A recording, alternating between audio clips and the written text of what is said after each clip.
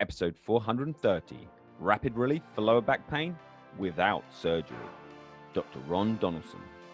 The Awaken Your Alpha podcast. Hi, I'm Adam Lewis Walker, founder of Awaken Your Alpha, the #1 personal leadership podcast that is also a best-selling book, Awaken Your Alpha, Tales and Tactics to Thrive, and also a TEDx talk for how to rise up. You can see a theme here, but please do check these out. If you like the talk, if you like the podcast, you will love the book. The book is the best of the best, and it's available on Amazon. This podcast is brought to you by the Talk Accelerator, helping thought leaders increase influence, income, and impact by achieving their talk. How to secure and smash your own TEDx talk.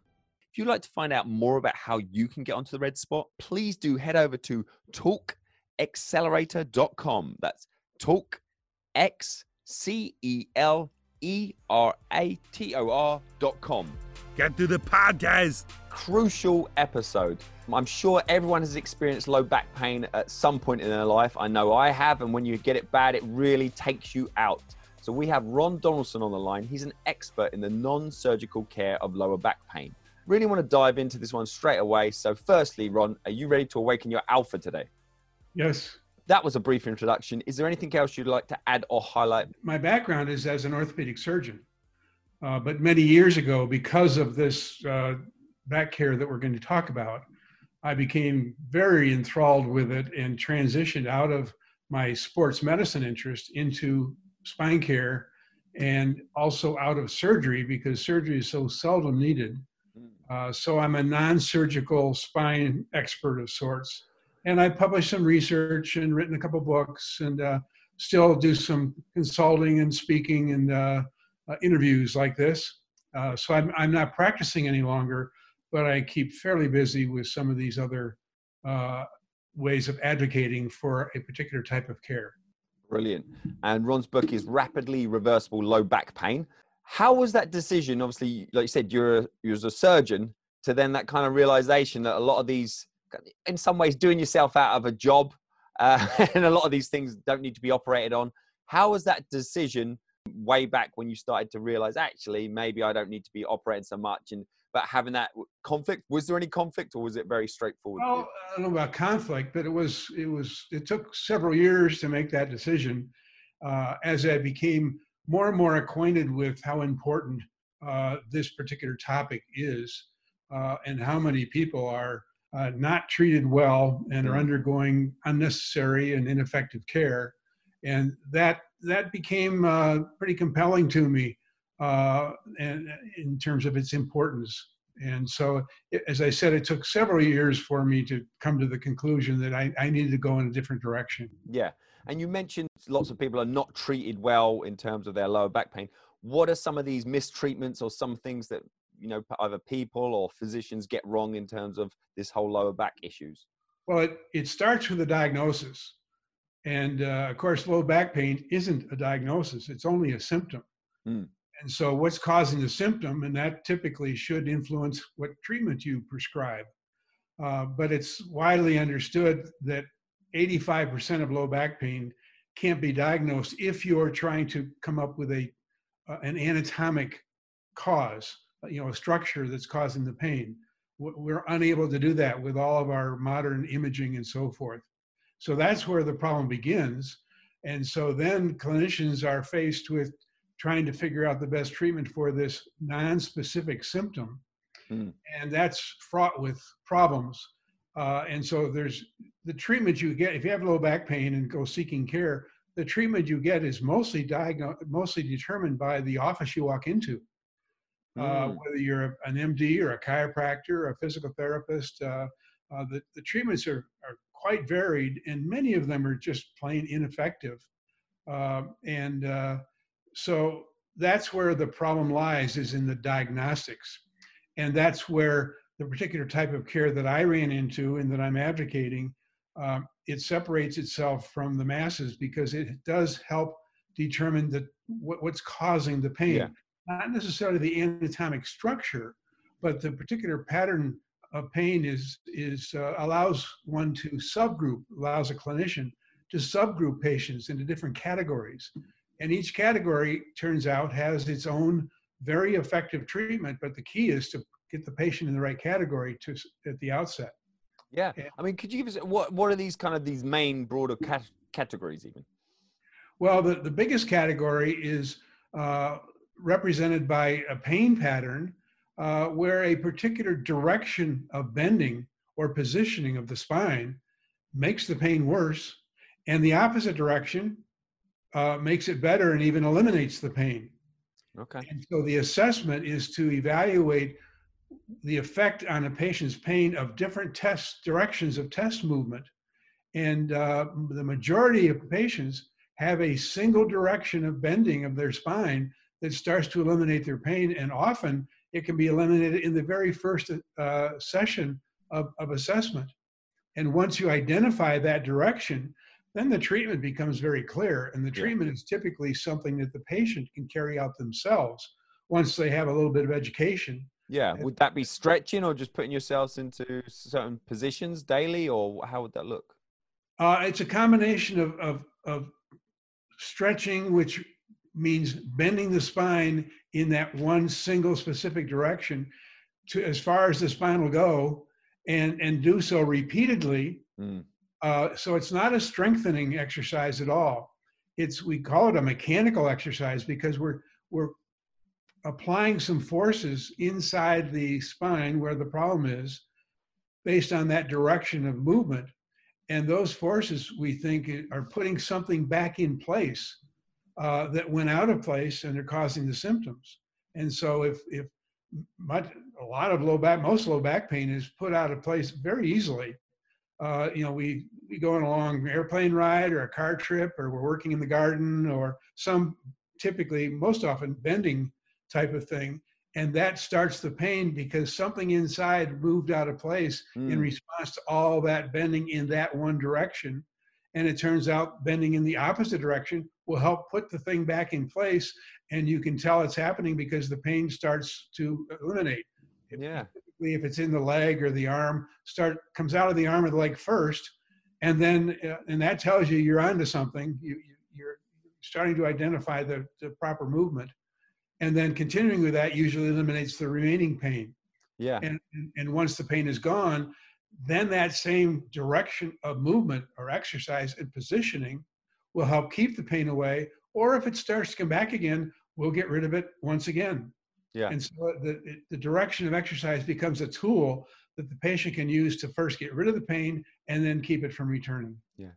Well, it's interesting you say we're talking about it now. Probably only about 2 weeks ago, I had lower back pain, and it's interesting. At the time when you've got it, you can't think of anything else because it affects everything you're doing, every part of your day. And then as soon as I could manage to get rid of it, it's like a distant memory now. But it was from it was nothing major, and I think I did some reasonably medium squats in the gym. But I didn't notice anything at the time. But then gradually, like that, I woke up the next day, and I was felt very old. I was in a lot of pain. And then it hung around for about 2 weeks, and I couldn't really do a lot of activities, but I was doing lots of stretching. That was relieving it, literally pulling my knees into my chest and sort of on the floor, and that relieved it. But it just would not go quickly. It just, because it kept seizing up. It felt like after, the relief, and especially in the mornings, if I'd loosened up over the day, the next morning it would wake up and I'd gone backwards a long way. And then I had to slowly kind of deal with it. Is that quite common? And it sounds like it could be linked to. Common. That's a classic story. And one of the common responses to it is to do some forward bending, knees to chest, where we're bending our spine in a forward direction. And that can give some temporary relief, but it does not get rid of the problem. In fact, for most people, that's the opposite direction that you should be moving. That's the direction that probably brought it on. Maybe over a series of activities or positions that it's hard to. And I felt like I fell off my bike, not a motorbike, an actual just pedal bike. Fell off my bike probably about a week or so before that. So I'd taken a few hits. I felt a little bit out of line, and then I think it was like an accumulation of a few little things. And there was playing some beach volleyball, diving around, getting jolted, and then it just felt like it almost came out of nowhere. Well, a lot of times, as you have, we focus on particular activities or events the cause, but oftentimes just as significant is what we do when we're not exercising, when we sit down to rest and we sit on a nice, soft, easy chair with our back bent forward, kind of slouched position. And that can be as aggravating and inciting as any particular activity or a fall off your bike. And so you're right, it tends to accumulate many times. Sometimes it's a single event or a single activity, but it tends to accumulate and kind of gang up on you. And sometimes a single movement will put you over the edge, and then you're in big trouble. And then the question is, well, what do we do now? And what we do is, well, let's evaluate how your pain responds to different positions and movements. And I'm quite sure that if we had a shot at you, we would have found that your pain would have quieted down very quickly if we would have tested backward bending, arching your back, just the opposite direction. And so you were getting some temporary relief, likely, with the forward bending, this knees to chest or whatever you were trying. That can give some temporary relief, but it typically doesn't solve the problem. I was also doing and again, this is I had a back injury when I was probably about 14 years of age, and I don't know whether I got diagnosed right or wrong, but it took about a year to get rid of. And obviously when you're young, that's a long time. So another one of the ones I was doing, just going back to, what I knew and what worked well before, a rotational stretch. So you're lying on the floor, pulling your knee across and keeping your shoulders on the ground, pulling your knee across your body. And that gave some relief. But again, like you say, without a diagnosis, I'm kind of just like fishing in the dark a little bit here, trying to find something. Sure. So you're giving yourself little bits of temporary relief, but it still lasted a year. So obviously, whatever you were trying overall wasn't working. Well, this is, I'm interested to hear, because I think it was an osteopath back then, and he diagnosed it eventually he thought it was a strength issue. He said, similar to women with large breasts, I was quite muscularish for a young guy, but I hadn't developed, and it looked fine, but my core was weak. So we got lots of strengthening exercises to do because my core was too weak. That was the diagnosis, and that eventually, but it wasn't a quick fix. I mean, so is this another category where strengthening has got to be, a key component of it? Because I know we talked about one category at the start, and what are your thoughts about that diagnosis and treatment? Well, let me ask it this way. If we had a chance to see you and evaluate you, as I just suggested, and we found a single direction that started to eliminate your pain, and you were pain-free in 4 or 5 days, what role do you think strengthening played in that? Not a huge amount. No, nothing. Because none of it was strengthening. Now, that doesn't mean there's not value in strengthening. But, and maybe if you had been a bit stronger, you might not have gotten in trouble as easily. But very strong people, very thoroughbred athletes, they can sit and slouch and get the same pain that you did. And it's not for lack of strength. They're mechanically putting some forward bending stress on it. And we can talk about what the theory is as to why the pain comes on, what happens inside as a result of that. But strength is not the end-all treatment or prevention method, although it's certainly good and healthy for all of us. I was going to say, a role in holding, when you manipulate it or you putting yourself in the right positions to hold it in position more, or, stabilize and keep it there a little bit more, or? Well, you have to test to see. And the key is you monitor how the pain responds to that particular movement or that particular position. And if for someone, often whether they have pain down their arm or leg, or they just have pain in their back or their neck, if you monitor that, if the pain starts to go away, then you may be onto something. So then you keep testing that particular position or movement to see what its effect is. And if it's the right movement, it'll keep helping you. And then it becomes a tool for you to use. And when you go home from the assessment process, just sitting in the car, likely the pain's going to start to come back again. But you can do at home just what you did in the office or in the clinic. And if that responds, then that's another layer of confidence that, we're starting to get onto something here.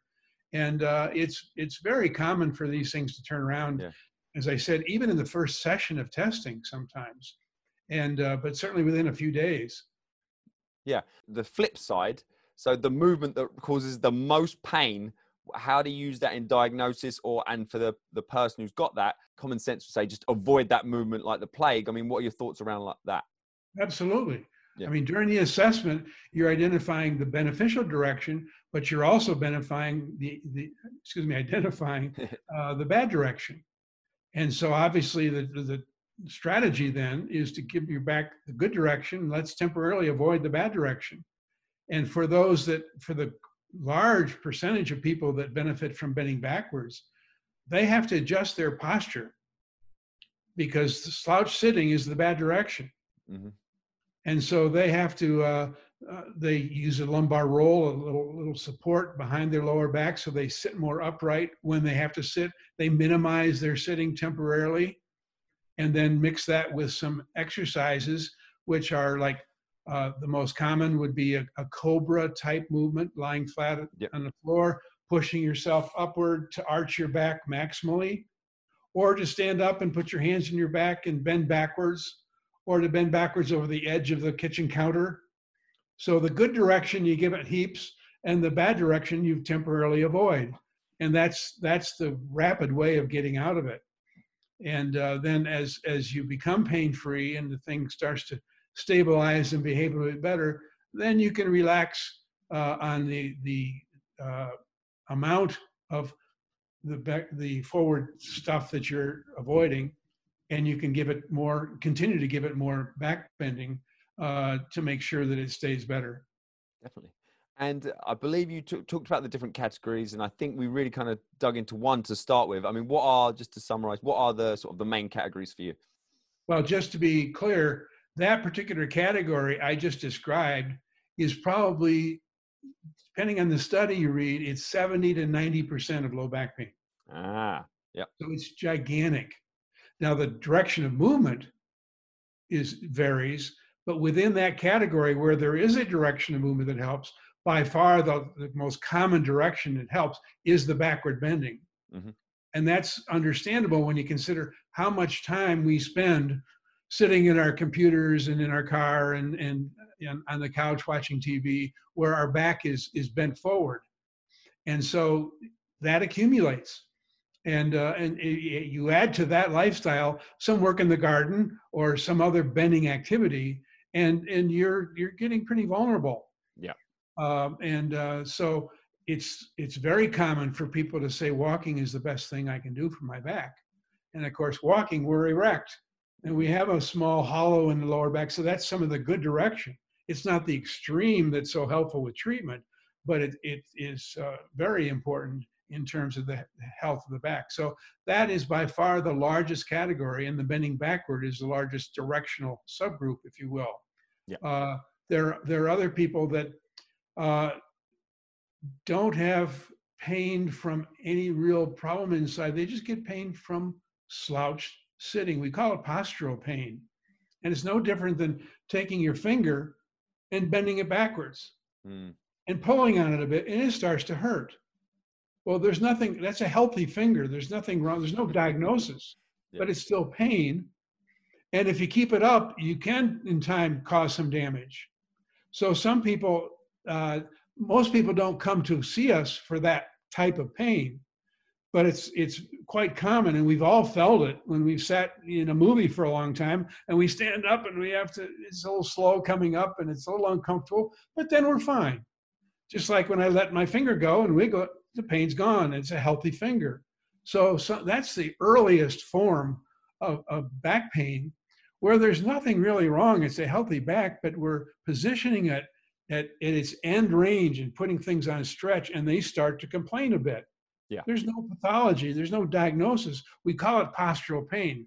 So we do give it a diagnosis of postural pain, but we don't worry about what structure it is. And so those people, if the only people that come to us with that are the moms who bring their teenage daughter in or son, and the mom's all concerned because they're having pain at school, sitting, or when they're studying at home and they're having back pain, and mom's getting concerned that this is something serious. And you walk in and you see this youngster, and they're just sitting there with this incredible slouch. Yeah. And all you do is show them, if they sit erectly, it goes away and they can then keep it. So they have to be taught some postural things. And it's as simple as that. So that's one category. It's a small category, but it's one of the initial signs that they're starting to put some stress on your back that your back doesn't like. A third category is people that have had an injury, or excuse me, I don't like that word, that have had back pain and have had a legitimate problem in their backs, and they spend so much time bending forward, partly because they think that's the solution. Okay. And they give it more of, and what they do is over time, they lose their ability to bend backwards. So someone who's a career desk person, they have a hard time even standing up straight. You know, they're the ones that kind of walk around, bend over a bit. Their backs, their soft tissues have kind of remodeled into this position that they've lived in for so long. And they actually need to bring on pain. They need to stretch to try to regain some of their lost direction of movement. And that requires, when you stretch to remodel tissues, that can be, that if it's effective, it has to be painful. You have to actually bring on some pain to strengthen and to lengthen those tissues. So that's another category that is, you know, obviously much less frequent. With the people who are operated on, that where it's not 100% clear, obviously there's some things that definitely need to be operated on. More kind of the categories where you might disagree with a surgeon, and if you'd have got hold of that person, you likely wouldn't have operated on it. What back issue is that kind of grayer area that someone would operate and someone else like yourself might not? There's data that indicates that half of the low back surgeries performed are unnecessary. Whoa. To the tune of maybe a couple $100 billion a year. What do you think that is, just you fueled by money, and obviously surgeons with the skills want to use them? Absolutely. Yeah. Now they also feel they're experts. And so they're not very open to things I'm talking about. They don't have a good understanding of non-operative care. They're surgeons. That's their skill. That's what they specialize in. And when a patient is sent to them, ideally they love to, if that patient has been fully evaluated and is now a surgical candidate, and they can go ahead and do their thing. Okay, so they're just kind of end of the line. Most people do not have full recovery. They're much better, but they still have some pain hanging around. They're still not able to do everything they want to do. Is that because of, like we've just been talking about, all the issues that got the back into that position? You know, we're just putting a very fancy, expensive plaster over it, and the issues that are initially there are going to still be there and creep back. Sure. And it comes down to where we started, and that is patient assessment. There are 2 or 3 studies of patients that were at the point of their care where they were surgical candidates. Surgery was being discussed. And these studies, they gave them the opportunity to have this type of assessment I'm talking about. And 50% of those surgical candidates turned around. One study shows that 50% were pain-free within 5 days. Wow. And every one of them, their mechanism or their treatment for turning around so quickly was backward bending exercises and avoiding slouch sitting. So they had a more advanced back problem that wasn't getting better, so they were considered surgical candidates. But the surgeon had heard about this type of care and the theory that some backward bending movements might help put a herniated disc back in place. And so he, without any training, had every one of his patients perform a Cobra type movement multiple times as a test. And 50% of them started to feel their leg pain go away. And so based on that test result, they were instructed to perform these exercises in 3 or 4 sessions of them a day, and every one of them was pain-free in 5 days. Most of those patients would have undergone unnecessary surgery. Yeah. Well, I mean, touched on, obviously that relieved a lot of pain. What are some key things people can do? And even like me currently, I don't have any back pain, but I am concerned, as like you've been touching on, there's a lot of sitting, and more sitting than there used to be in my day. I used to be a PE teacher, a lot more manual. And now, if I'm not aware and disciplined, potentially I could sit here all day. And I vary between standing and sitting at the desk, but both times, if I'm standing for a long period of time, that doesn't feel very good at all. And same for sitting. So I vary it, and I'm, make sure I get up and wander around.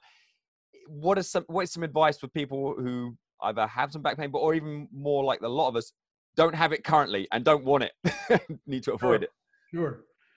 There's a phrase that we sometimes use, which is motion is lotion.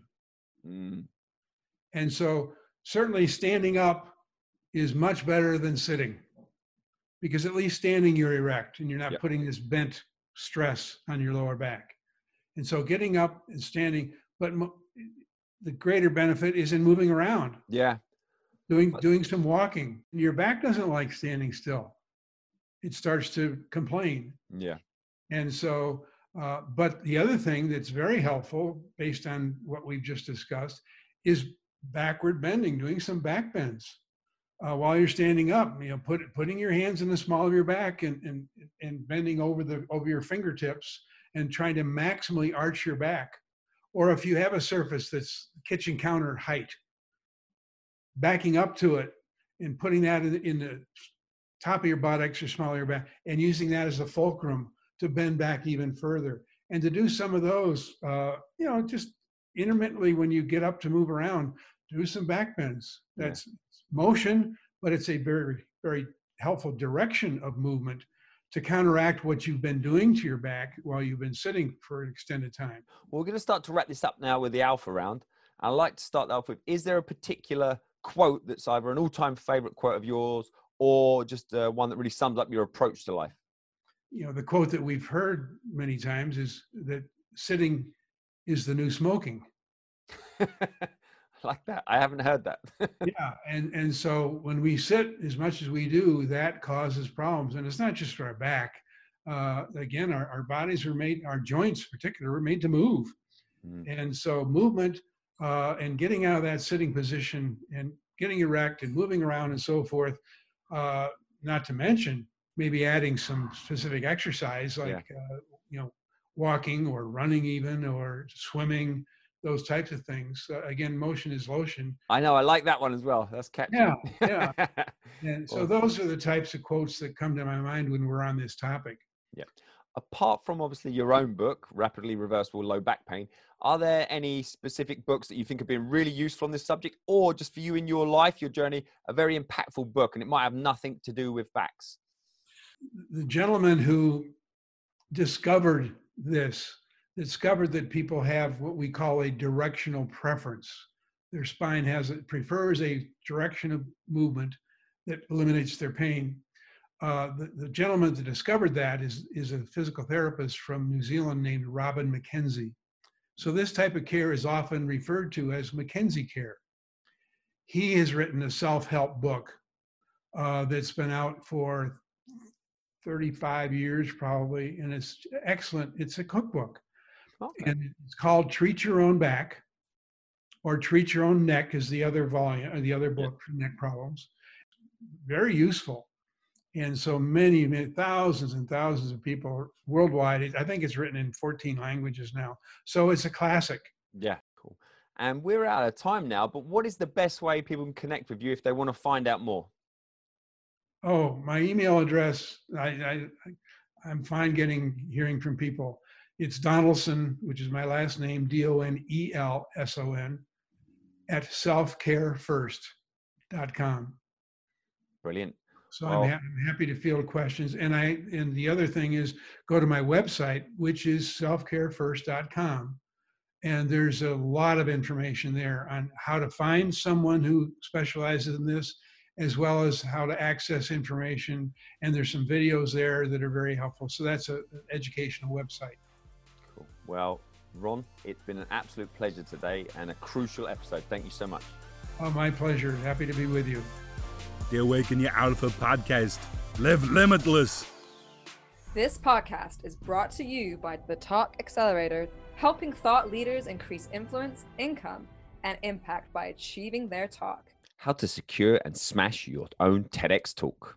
If you'd like to find out more about how you can get onto the red spot, please do head over to talkaccelerator.com. That's talkaccelerator.com.